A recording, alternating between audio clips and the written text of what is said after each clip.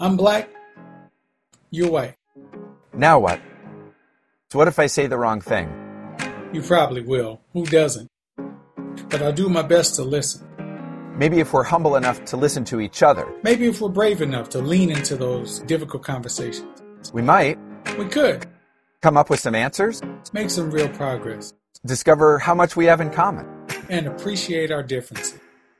Now you're talking. Good evening. I'm David Conley, communications consultant. And I'm Chris Thurber, clinical psychologist. And welcome to another edition of I'm Black, You're White. Now we go. Here we go. Season Bring 2 in full swing. Yeah. Yep. So we're doing good. How are things with you? Good. You know, it's been an interesting start to the school year, but glad that so many people are vaccinated and glad that we have some opportunities to be more in community. That feels really good. Right. Yeah. Right. I'm sure. I'm happy about that too. I mean, I'm not having to deal with kids like in high school anymore. I only got one still in college, but he is very happy to be up and amongst, people at the school. So I'm really happy about that. But just about, being able to kind of be out and, and get out of the stir craziness of just being stuck inside the four walls. And so, no, like if someone's listening to a recording of this, podcast or vlog in 5 years saying, what are they talking about? What, right. I don't even remember, the pandemic or something. I think that for me, the enduring experience is going to be of loneliness. Mm-hmm. Mm-hmm. And I hear you. That's true. In ways that you never kind of thought you would. It's very interesting how how impacted we have all been by the pandemic, and then how it is yet another thing that sort of continues to polarize us. Just just the response to it is very interesting. So today I kind of wanted to, wrap with you about some things that are going on, and I guess how we deal with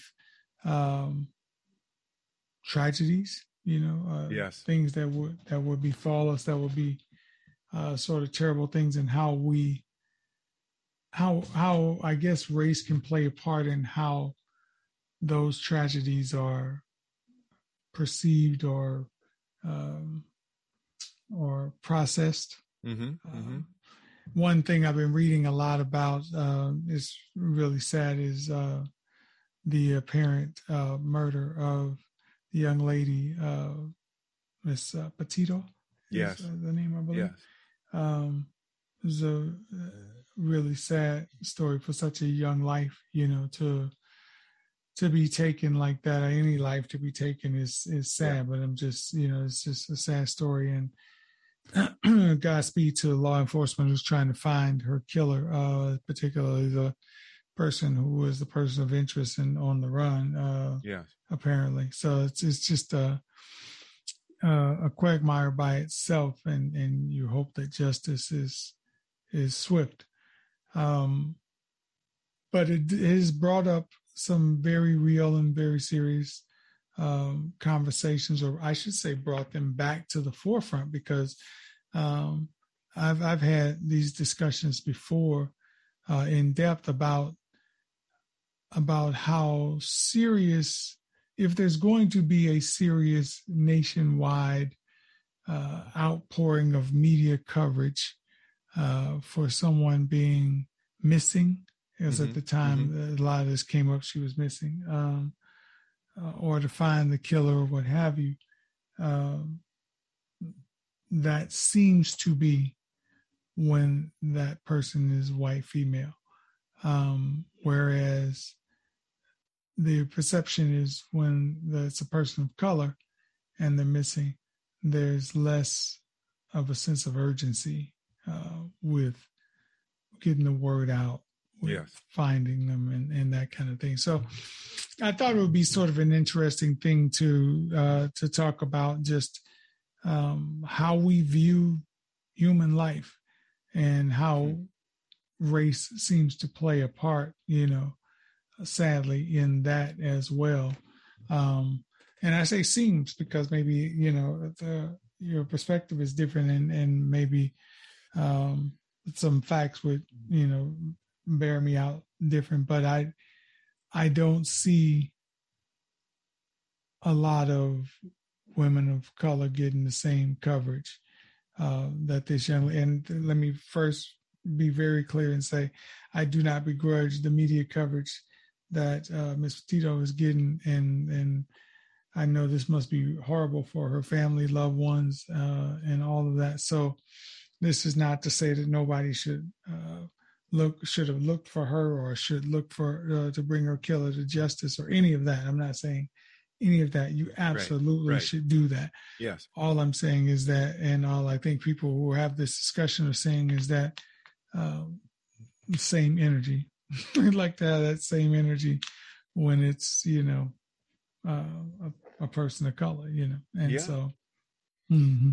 I mean, I think one of the things that you and I have returned to thematically in I'm Black, You're White, Now What, is the distinction between a kind of overt racism where someone with malicious intent,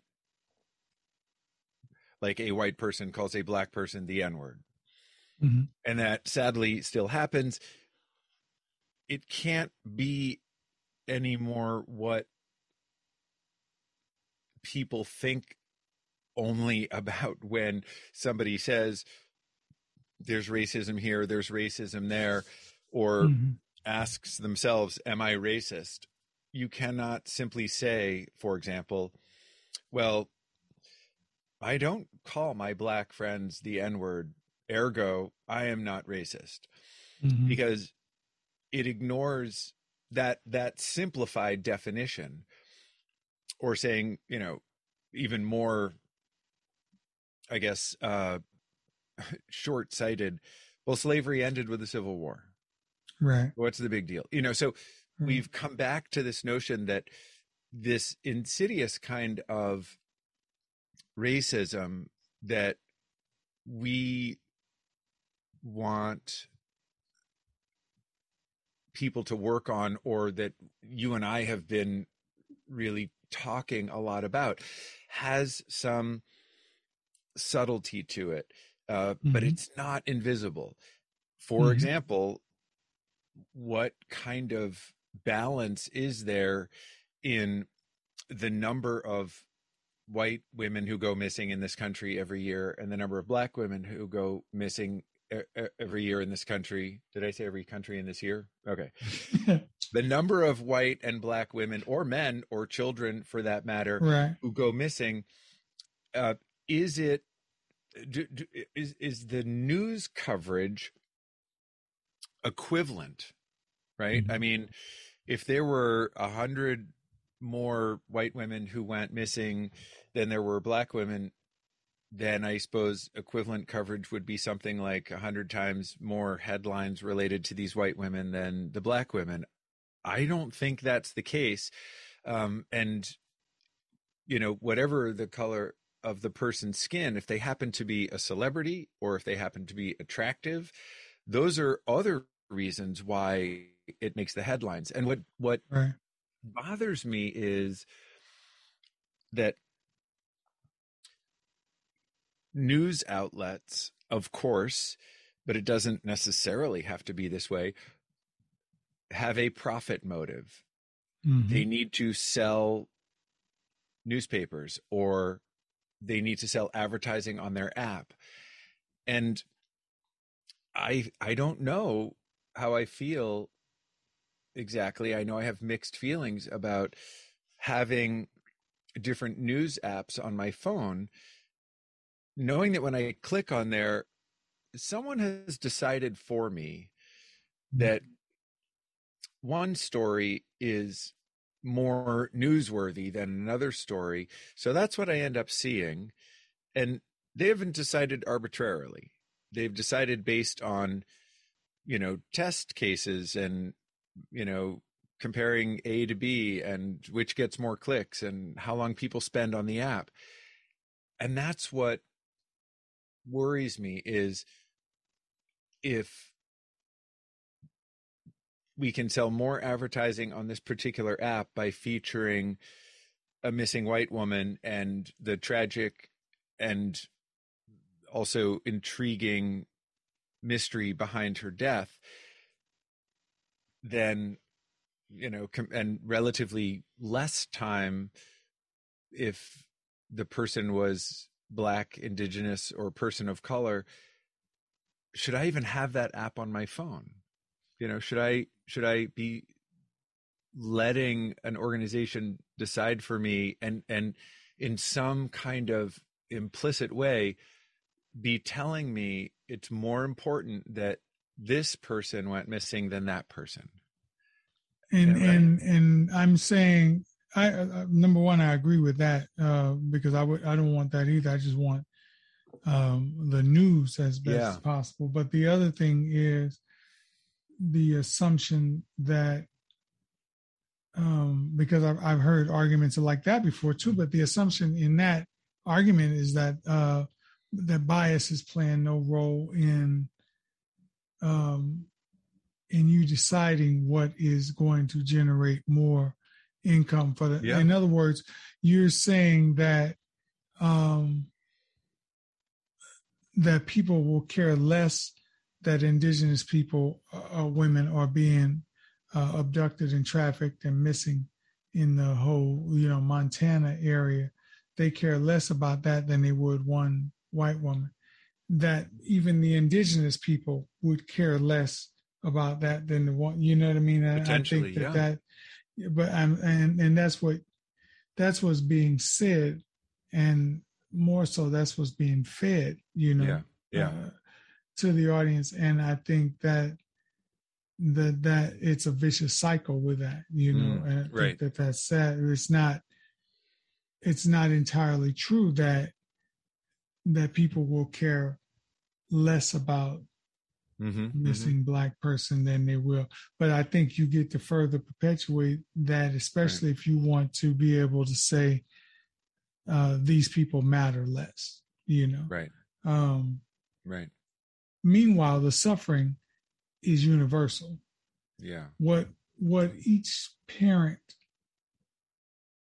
of those women would go through would arguably be the same magnitude and whatever, depending on their relationship with the child and how that's played out and, all of that. But I'm saying just generically, a mother or father's love for their child would have the same intensity. If my child goes missing, I will be as crushed and as driven to find them and or whoever took them as I imagine you would be, So I would not want somebody telling me, even if it's based on some data that suggests you can sell more laundry soap if you put your child on the news than mine. Right. That would be, like horribly insulting. Yeah. But also it's one of those things that people like to say about race that says, well, in a backdoor way and sometimes in an in-your-face way, that this is a justification for how this treatment is.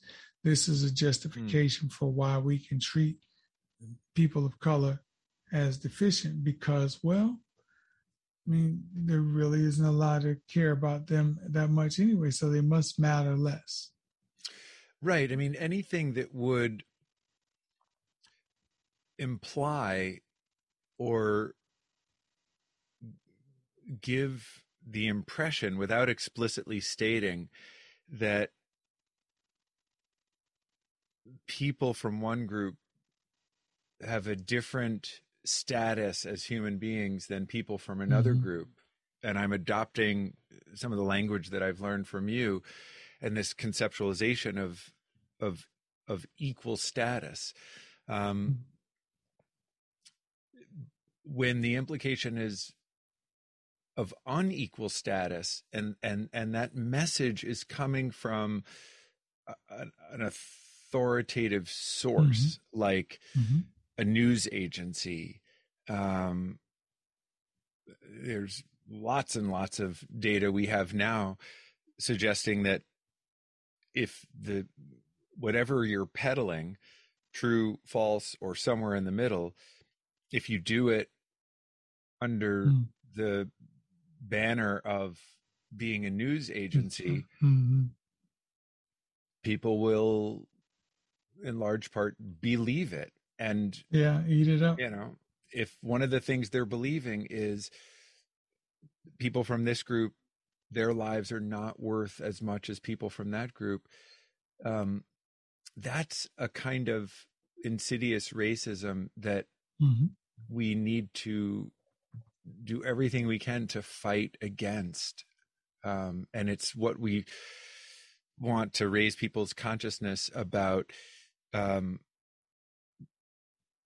addition, obviously, to the obvious kinds of racism, but we don't want them to stop and become complacent that, okay, well, look, as I said earlier, I don't use the N-word, so I don't need to look any further into this issue. Right. I was looking at, David, an article that was about the social justice headlines from I want to say like winter, spring of 2020. And this article characterized it as like a new civil rights movement in a sense, because there was, so much energy, so much dialogue, protests, tragic cases, some of which we've talked about on the podcast. And one of the things that sort of flashed on the screen was the narrator was saying, we have still a lot of work to do. Some things have changed, but relevant to our discussion right now, and we're not necessarily pointing the finger at the corporations or the consumers of the products that the corporations are making. As you said, it's a cycle and there's a shared responsibility, but they showcased some of the products like Uncle Ben's rice, Aunt Jemima maple syrup or maple flavored syrup. I had to say that. I'm from New Hampshire.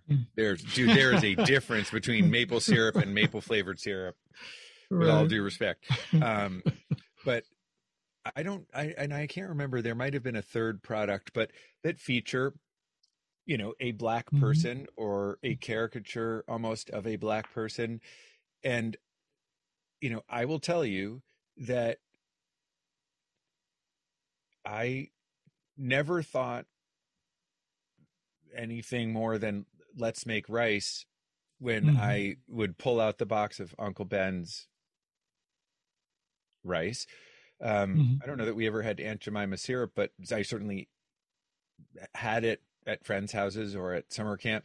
And my point is, I'm saying by not thinking about it, I'm as guilty as anyone of consuming something that has a message associated with it, which is not necessarily negative. I mean, if it were David's filmmaking studio or David's special 8mm retro movie camera, and you want to put your face on it, like that's awesome for you, but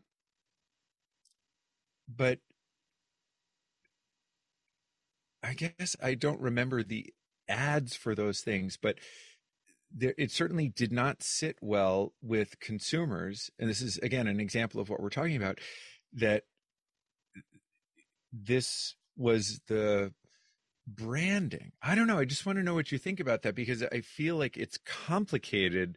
I don't know the origin of these brands, and therefore I'm speaking only as a consumer, not as a, product researcher, but I think that's part of the thing, though, on me. Because they have evolved over time. But it's not just the fact that you have Black people on them. Mm-hmm. It's the Black people were slave representations before.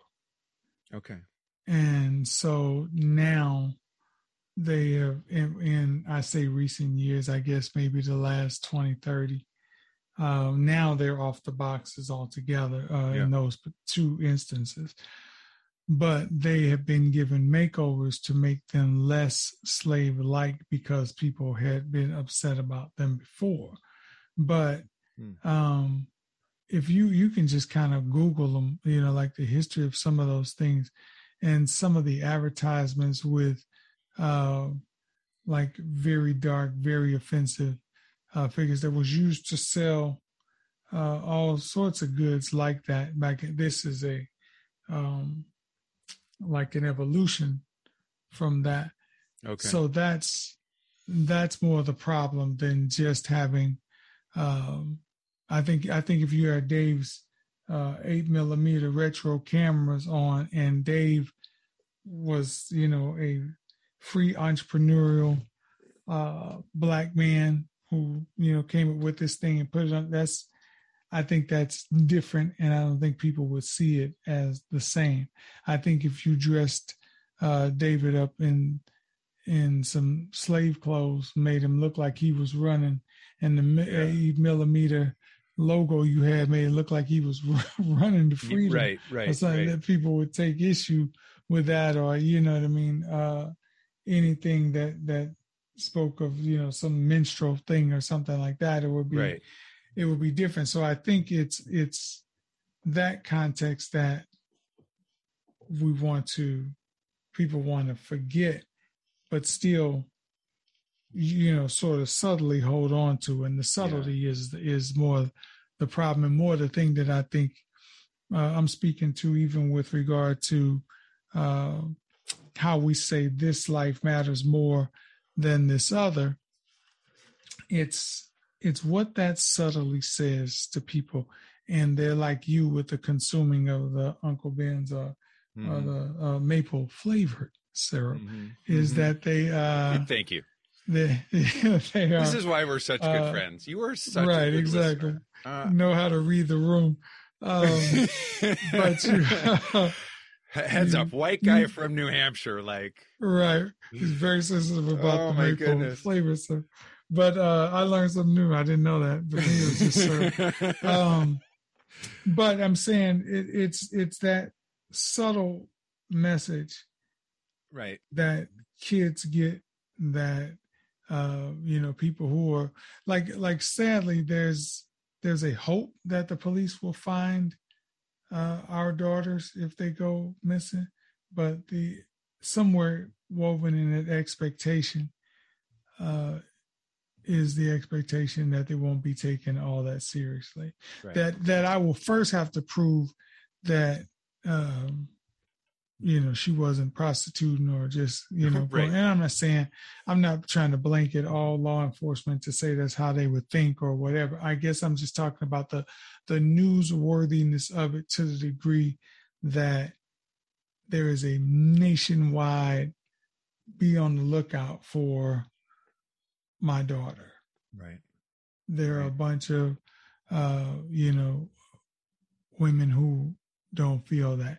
And to be fair, there may be a bunch of white women who have had that same experience when their daughters have gone missing, particularly if they are not white women of any sort of status in society, so status in that way, or whatever. But I just, certain studies about how people look at images of white girls and Black girls and how they decide which ones are positive, negative, all of that. These are scientific studies that have a place in how these things play out in the media. They get excused by saying, well, this sells more papers. But part of the reason it does is because we're still training ourselves and training each other to look at these differences as deficient. And that is people who are Problem. interested. Oh, sorry. Say that last thing again.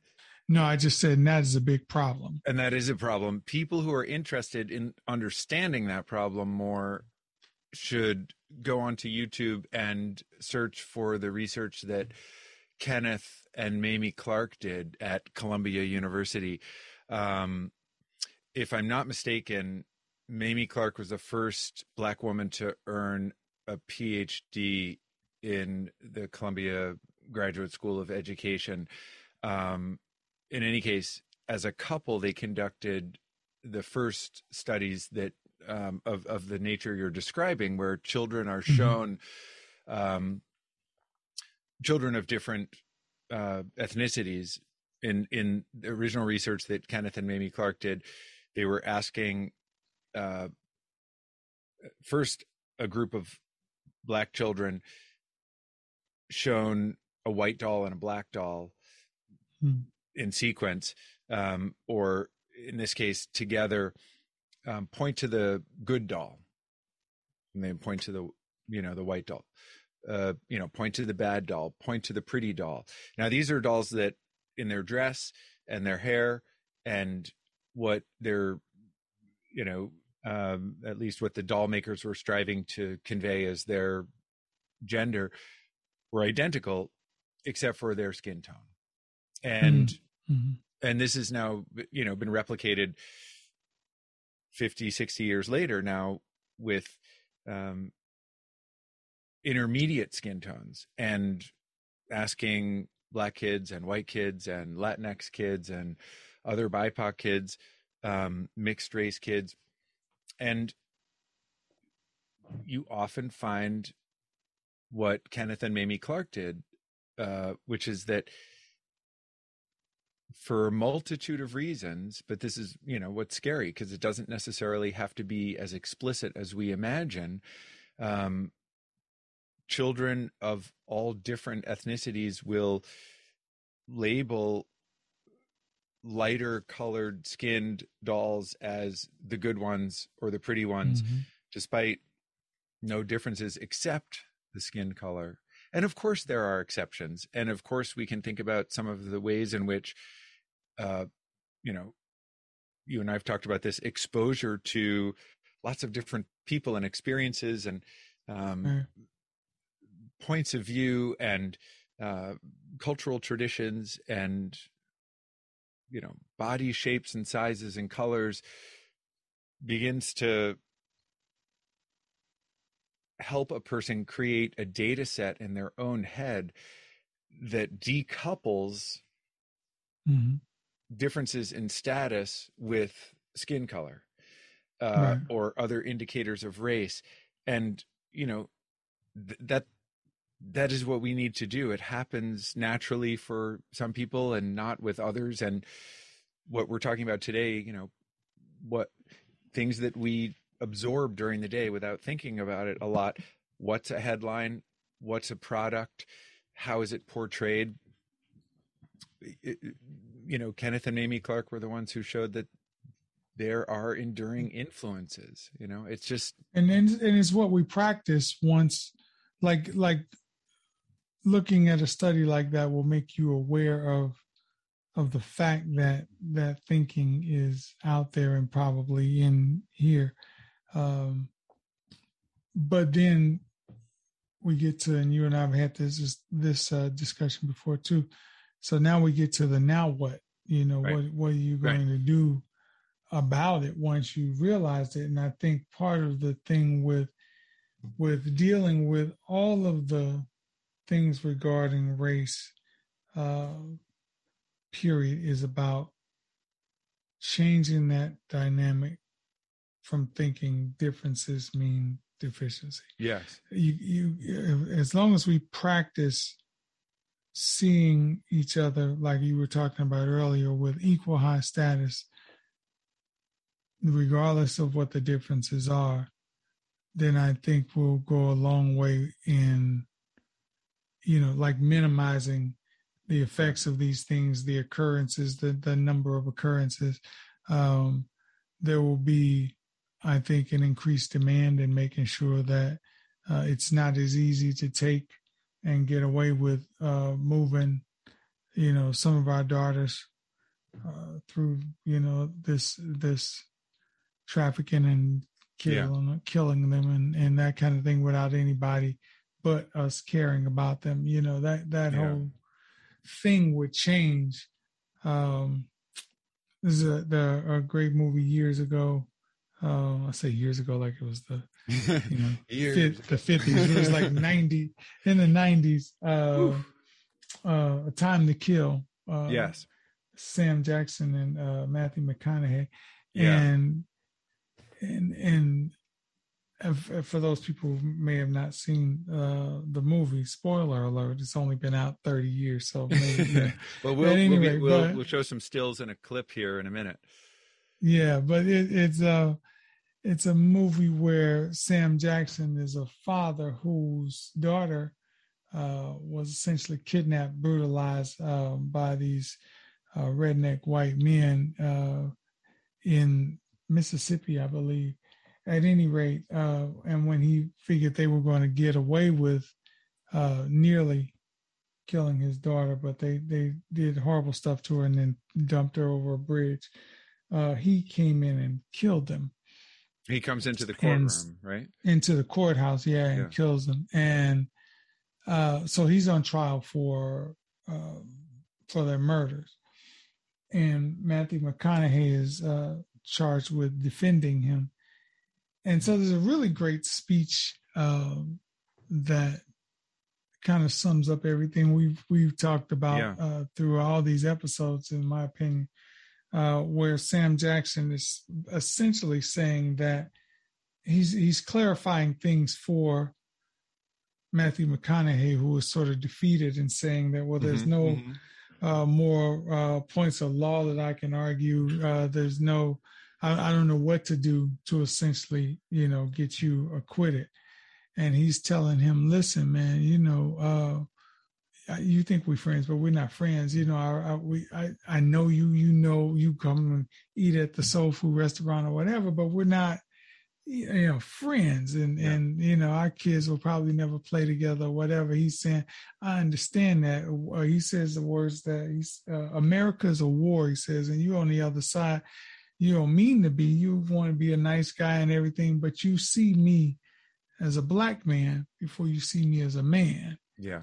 And that's the problem. And so he tells him that you have to think about what it would take for you, if you were on the jury, to set me free, because you're them. You think like them.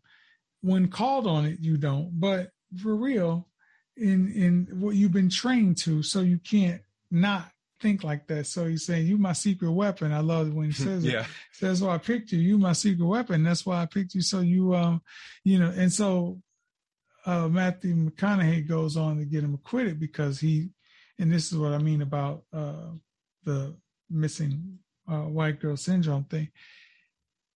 He does a closing argument, Matthew McConaughey does, where he tells the jury to close their eyes. And he details all of the brutality, step by step, that happened to this black girl. How she was bound, how she was sexually assaulted, how she was beaten, the bones that were broken. I mean, the whole gruesome tale. And then how she was thrown over a bridge and all this. And he's like, can you see her there lying there, blah, blah, blah.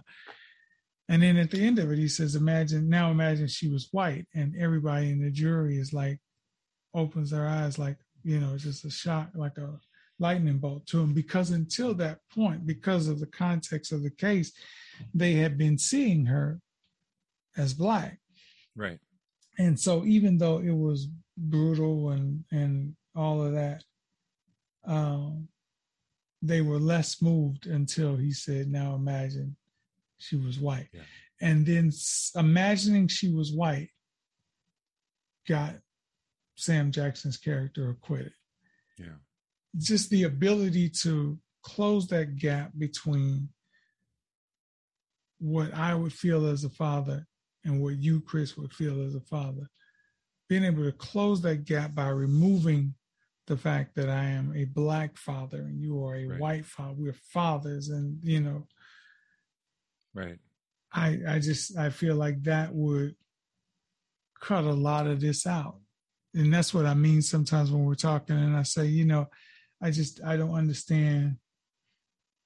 I was talking when we were talking about the police brutality thing, and we were talking, it was a guy I was talking with, and we were talking about the killing of unarmed black men in America. And he made a comment to me about white men getting killed by police. And I said, well, why are we not up in arms about that? Because I didn't know that many of them like that were getting killed. And if that's the case, I'm mad about that. Like, why are we not mad just that American citizens are being unjustly killed in the streets by police? Like, why do we have to make it black men for you to care or not care? You should just care that there are people being that this is happening to, and that should outrage you enough to where whatever your political leaning is, you should say that part of it has to stop. And it doesn't mean I don't back police. It doesn't mean I don't. It means I want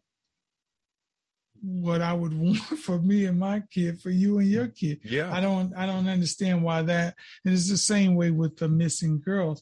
I would want the missing anybody, but we're talking about the ladies.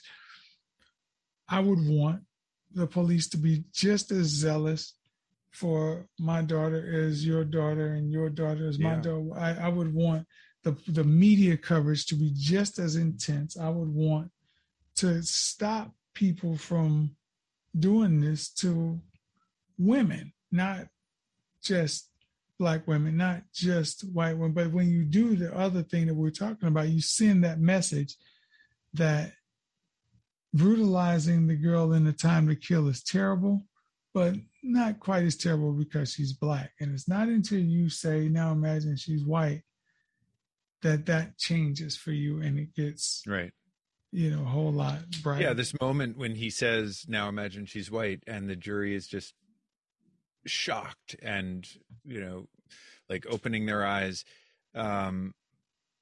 is proof positive that they were thinking very differently about brutalizing a young black girl than they would think about brutalizing a young white girl. And at one point, when Samuel L. Jackson is trying to describe to Matthew McConaughey, who, having just rewatched that scene, Matthew McConaughey's listening, not yet understanding, or maybe not understanding completely, but more at the end. But that's what Samuel L. Jackson is trying to describe to him, that he says, there's a white judge and a white jury. I don't have a chance. And then, as you pointed out, he says, you're my secret weapon. But the gamble that Sam Jackson's character is taking is that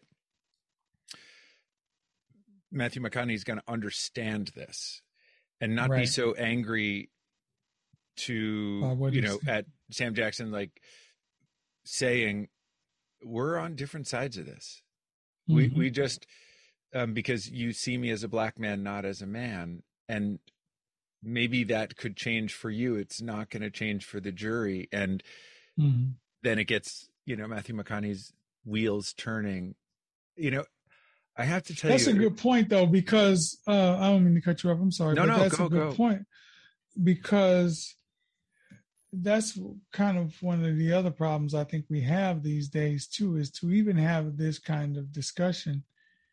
There's that resistance because everybody gets angry and defensive, which Matthew McConaughey's character could have gotten. Yeah, don't tell me how to do my job. Look, I'm the lawyer here, so and don't call me, like racist or align me with those people. Instead, he says, "Well, wait a minute. What would I have to hear if I was them, you know what, right. And then as he gets that understanding, he's able to give that understanding later in that closing argument. And I think that's one of the things that, you know, we also have to do. And I say we because, you know, Black people have to do it, you know, on our side, you know, as well. Is everybody just has to start saying, what would it take, you know, to convince right, which is you to set me such free? A great question, right? It's such a beautifully written monologue. I mean, it's a dialogue for a while, but what Samuel L. Jackson says at the end, I need you to think about what it would take, what you would need to hear to see me, for the jury to see me as if you were sitting on that jury. What would it take for you to set me free? That's what he said. Yeah, that's it. What would you need to hear for you to set me free? It reminds me, and I know we're coming up on time, but when I was, I have to think 7 or 8, I'm thinking of the house. So a long time ago. Before back when the world was black and white. Long before A Time to Kill was produced, before the 90s. Right. But I know I was 7 because I know where the TV was, and the TV was black and white, in our basement, and I was allowed to watch cartoons for an hour and a half on Saturday morning, which I loved. Again, back in the day, 4 channels: ABC, NBC, PBS, and right. ABC, TV went whatever. off at night. Yeah. Right. So highly pixelated that I think any kids today watching it would not recognize it as a cartoon. But there was a PSA, a public service announcement, that you may have seen or remember. It's a vastly simplified version of this scene that we're talking about from A Time to Kill, but a grandfather and a boy who was about my age, 7, both white, are out in a rowboat on a pond fishing alone, 2 of them. And the camera kind of zooms in, and the boy says, "Grandpa, David says I'm prejudiced, not racist, but," and the grandfather says, "Who's David?" And the boy says, "My black friend." And the grandfather says, "You are prejudiced." And I must have seen that 50 times every Saturday until, and you have to imagine, my parents are upstairs asleep. My brother's sitting there watching, 2 years younger, waiting for the cartoons. I don't know what crossed his mind. I won't speak for him, but basically I was just confused for a year until, after seeing it so many times, I thought, no, now I understand.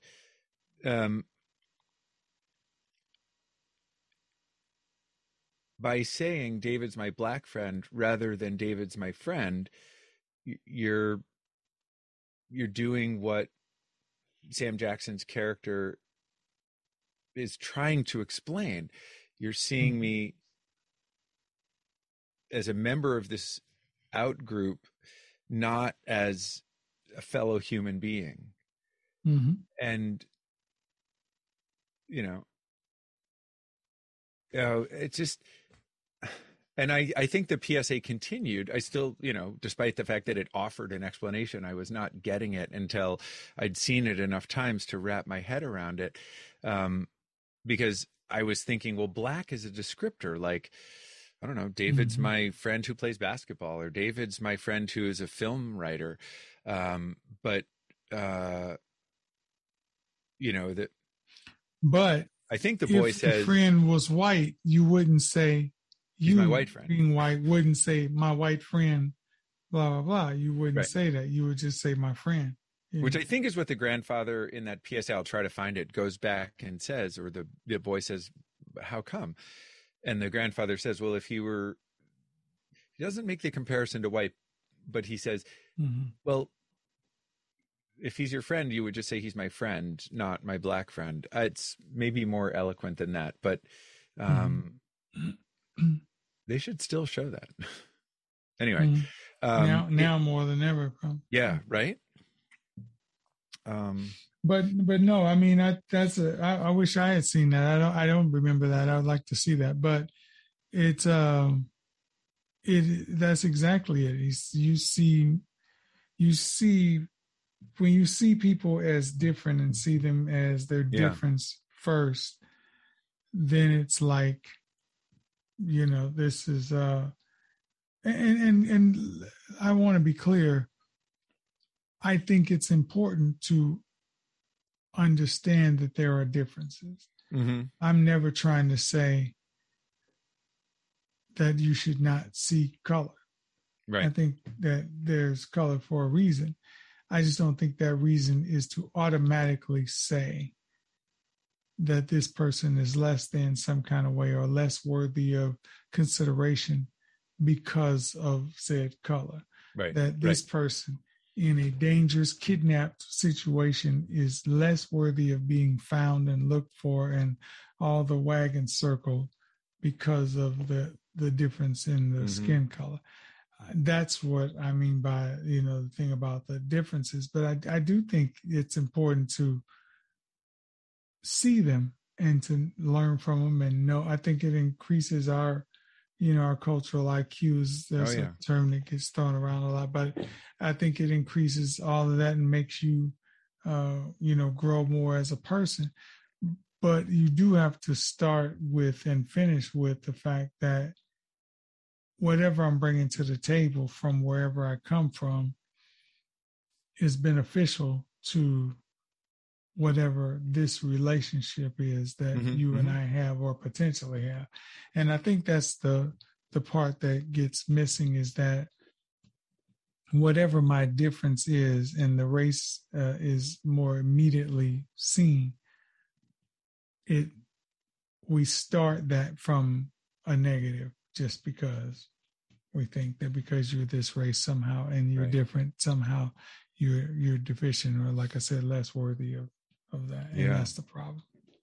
Yeah. And so, I was able to quickly find just the beginning of your comment there, the PSA. I don't know if you want to give me screen sharing power here, but I can play it. It'll be interesting to see whether it's exactly as I remember it, but it's from the 1970s. It says, so I have no idea whether. Let's see here. There you go. Making you the host. What is my memory for this? Okay, so I'm gonna share my screen and we'll play this and see what we think before we wrap up. Let's see. Share sound. Optimize for video.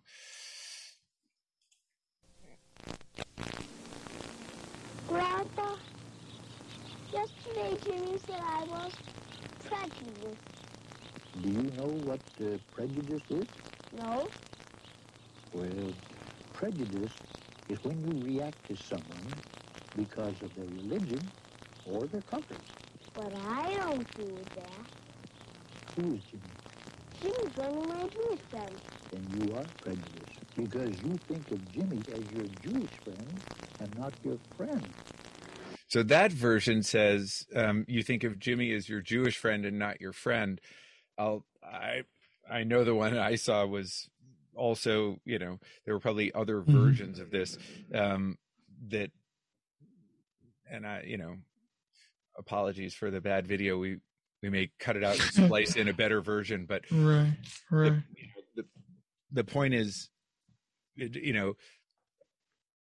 props to this grandfather who is taking the time to explain that difference. Absolutely. And hopefully we can start doing that more with our young people, to where as they get older, I'm encouraged by young people today. I think they're doing some of this anyway. But crossing some of these divides, better. Yeah. And so that's all we can hope, is that the next generation does better. But it's going to take us having some conversations like, them in that boat, and conversations like you and I are having here. So yeah. Well, let's have more. I hope. Yeah, let's do that. I hope they find, like I said, bring Miss Petito's murder to justice, and that they find all missing ladies, and bring any abductors of theirs to justice. Let's just stop being cruel to each other, and amen. Just be better people, man. Be better people. I'm looking forward to the next discussion. And we'll be posting these every Wednesday on where you get your podcast, and on I'm Black, You're White, Now What, the Facebook page. And so with that, Doc, what you got to say? Always a pleasure. And we hope that people will comment and like the podcast and the posts, and let us know about topics that you would like to discuss, or guests that you have to suggest. We're open to all these different possibilities, because, I think I've had enough conversations with David to know, you and I agree that it's only through conversation and friendship and relationships and real, honest conversations that we can reach a greater understanding and achieve, I hope, your goal, our shared goal of seeing everyone, treating everyone with equal status. Absolutely. Absolutely. All right. Well, thank you very much, everybody. And we'll see you next time. See you soon. Thank you for listening to I'm Black, You're White, Now What? You can find more episodes on the podcast channel Teaching What It Takes, available on Apple Podcasts, Stitcher, and Spotify. To learn more about the work I do, visit www.preparingthepath.com. And to learn more about the work I do, visit drchristhurber.com.